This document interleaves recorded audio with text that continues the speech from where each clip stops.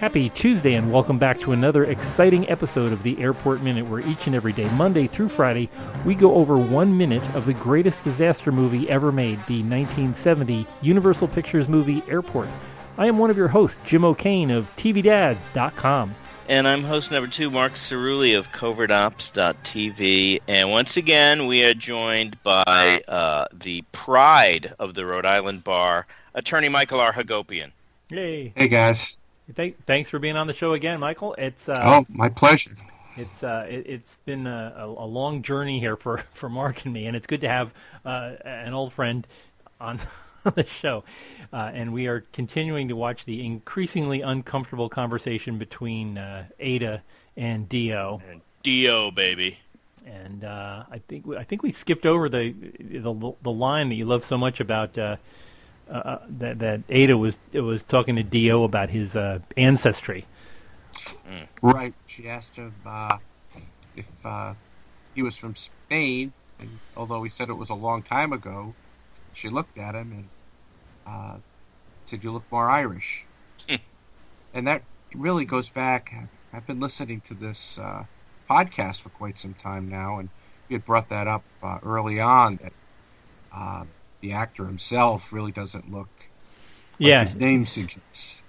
Yeah, they kind of slid that in just to say, oh, that's why he looks like that. So, it doesn't explain how Maureen Stapleton... They probably couldn't get Cantinflas for that role. So, man, did I just date myself or what? Well, it could have been Montalban, you know. Yeah, Ricardo Montalban wasn't available. So dear old Dio is chatting with her, and Ada's trying to explain why she was noticing so much about the map with the X and he had drawn that little plane with flames coming out of the sides. So he was very nervous. He might have thought she was on to something until she pulled that little flyer out about the contest. Yeah. So he does a nice background coverage there of saying that it's a hobby that he likes to see if he can calculate when they're going to land. And it's a hobby. I like to calculate where the best place over the Atlantic would be to blow up a plane. Let's say hypothetically speaking. Yeah, hypothetically. Like, say I had something really bad in this case. He talks to her about that, and then she starts trying a new line of questioning. But he's like, I think I'm going to do a Whit Bissell here. I mean, I'm gonna take a nap, and he goes into and then look, he winds up in that I know, the extra's crotch in the back row. How far back that seat goes? Yeah, that's like Barca Lounger mode. It's And the guy behind him is like, his eyebrows go up, but it doesn't say anything. It's like, excuse me, you're you know. Well, it was 1970. They were much nicer then. Usually it's dinner and a movie, but something like that. He's just, So he's gone all the way back, and Whit looks like he's wearing a stethoscope and taking his own heartbeat. He got that scene out of the way, and you can tell he's like, oh, cut, print it, done. And then as soon as he does that, you notice she looks back over to see if there's any action on the other side. Yeah. She's already gotten 2 sherries out of the guy, but it's like, what the hell? Here I am. Is he still sleeping? Yeah, meh. So, and no. What Guerrero's head is practically in the other guy's face. Yeah. It's like the top of that guy could stick his tongue out and lick his the partner's hair. And I love that little scene where Van Heflin just kind of like looks up at the air blower, and he's like, "Oh my god!" popping his eyes up. Beautiful little scene. And did they press his suit since the last time he got on? Oh, actually, I guess he was wearing an overcoat the last time we saw him. He's just parked there. But incredibly nice suit for a guy on his last nickel. And apparently he knows where there's a good dry cleaner, because that thing is immaculately pressed. That's right, yeah. His last nickel's in Bunny's cash register. So we leave Flight 2 up in the air somewhere over Cleveland. Tanya's trying to find the exact words to explain how there's a guy on your plane with a bomb. They all seem very, very calm. Yeah. Guy, plane, bomb. And, like, they're actually pausing to compose this. Like, how long would it take you to write out 50 words? Guy in 23A has a bomb, watch out. I guess they're thinking of the ensuing lawsuits to come, and they just want to make sure that this is going to be a matter of record, that they did all, they crossed all their I's. And we did all we could do. Yeah. And there's that little SST model that he's got on his desk, the one that's just kind of like floating in midair. That's a great model. Oh, geez, yeah, I see it. Yeah, it just hangs there under that little. That's the kind of lamp that if you were in a police station, you'd be like aiming it at somebody. And go, all right, talk. From all these 1940s movies, yeah. So and Lloyd Nolan, I guess he's got the night off from customs, so he's just sitting there chatting away. Well, he's a widower. He has no place else to go. Yeah, I'll just hang in here and listen to you I'll guys. just hang out here. Maybe something's going on. Yeah, well, he's going to be called to the FAA inquest when the little pieces come out of the sky. Well, what were you doing? Well, he looked kind of suspicious to me, but I just kind of let him go on the plane. Well, you're a federal officer, and it doesn't matter. So, and they're having the meeting around Mel's desk rather than using the conference table that's there. That's entirely useless. Look at the.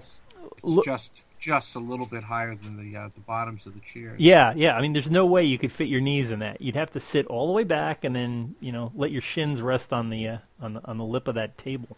They've got all the wording right, and Burt Weatherby is going on about how to do this, how to send this out, and then the scene's over, and that's it. Yeah. Well, Mel. Well, no, Mel keeps the last second. Yeah. Well, when the person they need to speak with is now available. Yeah. Ned comes in to say, "Oh, by the way, we found that woman that you remember. You said you were looking for a woman. How many women could there be at the airport? We found her, though." He walks down to the end. It's like, how come none of them figured out why he's waiting to blow up the plane except for Burt? Burt apparently is the expert on where to blow up a plane. He can think like Guerrero. He's probably pondered this one out for several, You know what you could do? You could do that, He's the only one that seems to have been able to piece that together. And how come Mel hasn't figured it out? I mean, all these people work in the airport, work in the aircraft business. Why wouldn't any of them else figure it out? Frustrating. I don't know. That's a good question. See on a regular basis, or highly unusual, which is why they had such lax security back then. Yeah. It's I mean, mostly they were worried about skyjacking at the time. That was the big deal back then. Everybody was skyjacking planes. Of course, you could walk on with a Luger and nobody would stop you. So there's no metal detectors or anything. Say, Mike, we got a question from earlier minutes. The first time we saw the opening, like the first week of this movie, the first 5 minutes for regular people, the plane goes off the runway and gets stuck in the snow, and then the first time we meet Tanya, she starts talking about bringing down a $50 release form for a wrenched back. If you're signing something like that in the middle of, like you've just had an accident and rescuing Tanya, isn't that kind of duress, or like you've had your timbers rattled? And I mean, does that really hold up? Well, I signed a release, so it's okay. I mean, really, what it's going to come down to is, was there a voluntary waiver? Were you pressured into it? That happens on public transportation a lot of times. If there's an accident, they may pass around some waivers, but it all comes down to, was it voluntary? Was it knowing? Oh, okay. Yeah. So yeah, that I injured my back at an amusement park, and while I'm in the infirmary on a gurney about to go to the hospital, they hand me a document to sign, and the woman's pointing, and it's like, I am refusing medical attention, and I'm like, no, I'm not signing that. I mean, that's like the waivers you sign. You go to the trampoline parks, or rock climbing. Yeah, but that's usually like before, if you're getting off a plane, saying, by the way, nothing that happened here mattered. No, I don't think so. But that was back when they could solve it with a $50 wrench back. Yeah. I keep thinking of this, the ensuing lawsuits that would happen from all this stuff, especially. I don't think we're gonna do. This is not much of a spoiler, but when everybody's spilling out of that plane and they're covered with blood and everything, I guess it would weigh in their favor that it wasn't the airline's fault that this happened, and they did manage to bring them back alive. That's probably going in their favor. But there's a lot of tort action going on by the time this movie finishes. Well, you got to understand too that the tort laws are much different now than they were in the early 70s. Nowadays, people are more litigious than they were back then. Yeah. Yeah, I mean, this might have been looked on more of like nowadays this would be more of a jackpot than anything else. But back then it was more like writing. I mean, it was tort. It was I got hurt, so you're going to pay my medical bill. And there's not going to be anything like punitive or that kind of thing for these airlines. I think it would all fall on TGA. The other interesting parts I'm always wondering about is when when Mel says that we'll cover. When Petroni's trying to drive that plane out of the snow, and he said, I'll be responsible for this aircraft, this $8 million aircraft, and Joe Petroni's driving. Well, who is he to talk for Joe Petroni? Joe Petroni's a loaner from TWA. I would think TGA would go after TWA for having this guy on in their cockpit. Yeah, that was a lot more interesting, where you had one company helping another company, and the employee maybe taking some risks with the property that could result in some significant damage. Yeah, Putting his employer at risk.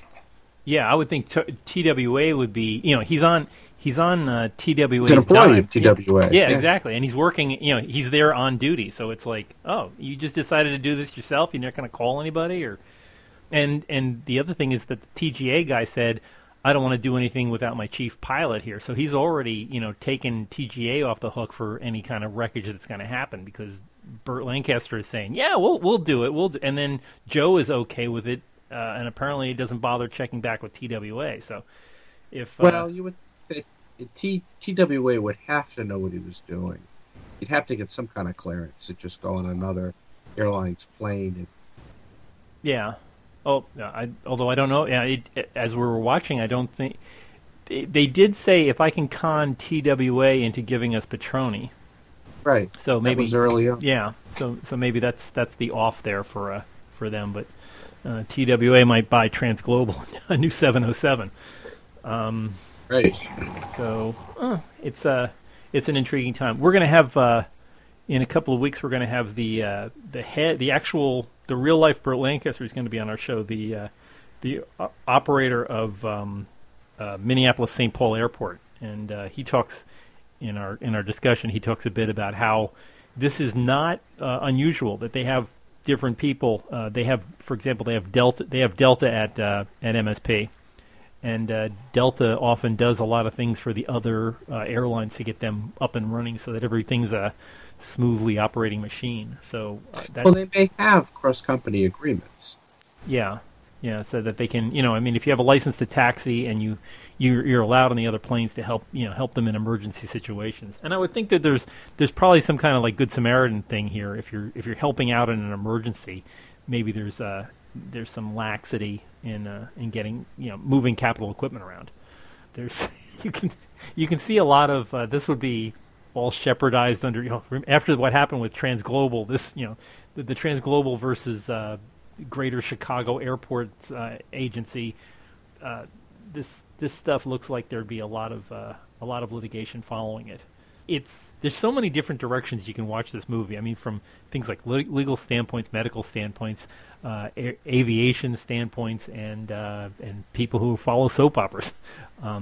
It just goes off in a lot of different directions for how many things you can track back on, and and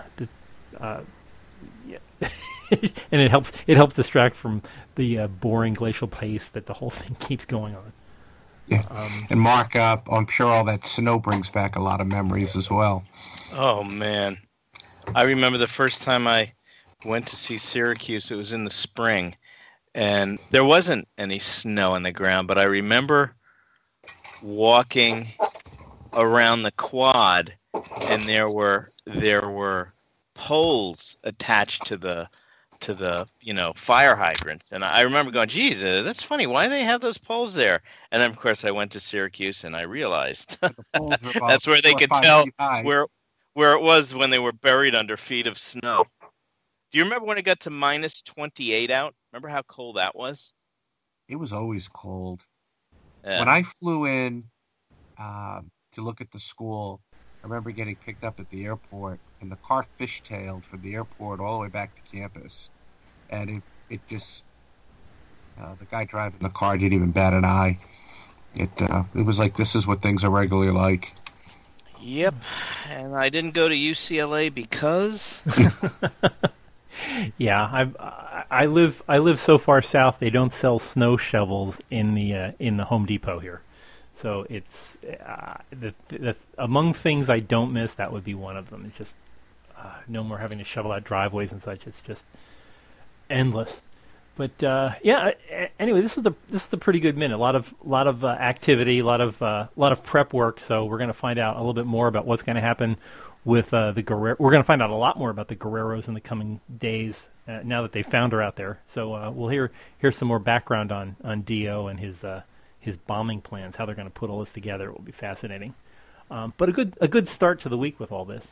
Mike, thanks so much for being with us on the show. It's an interesting direction of looking at things here.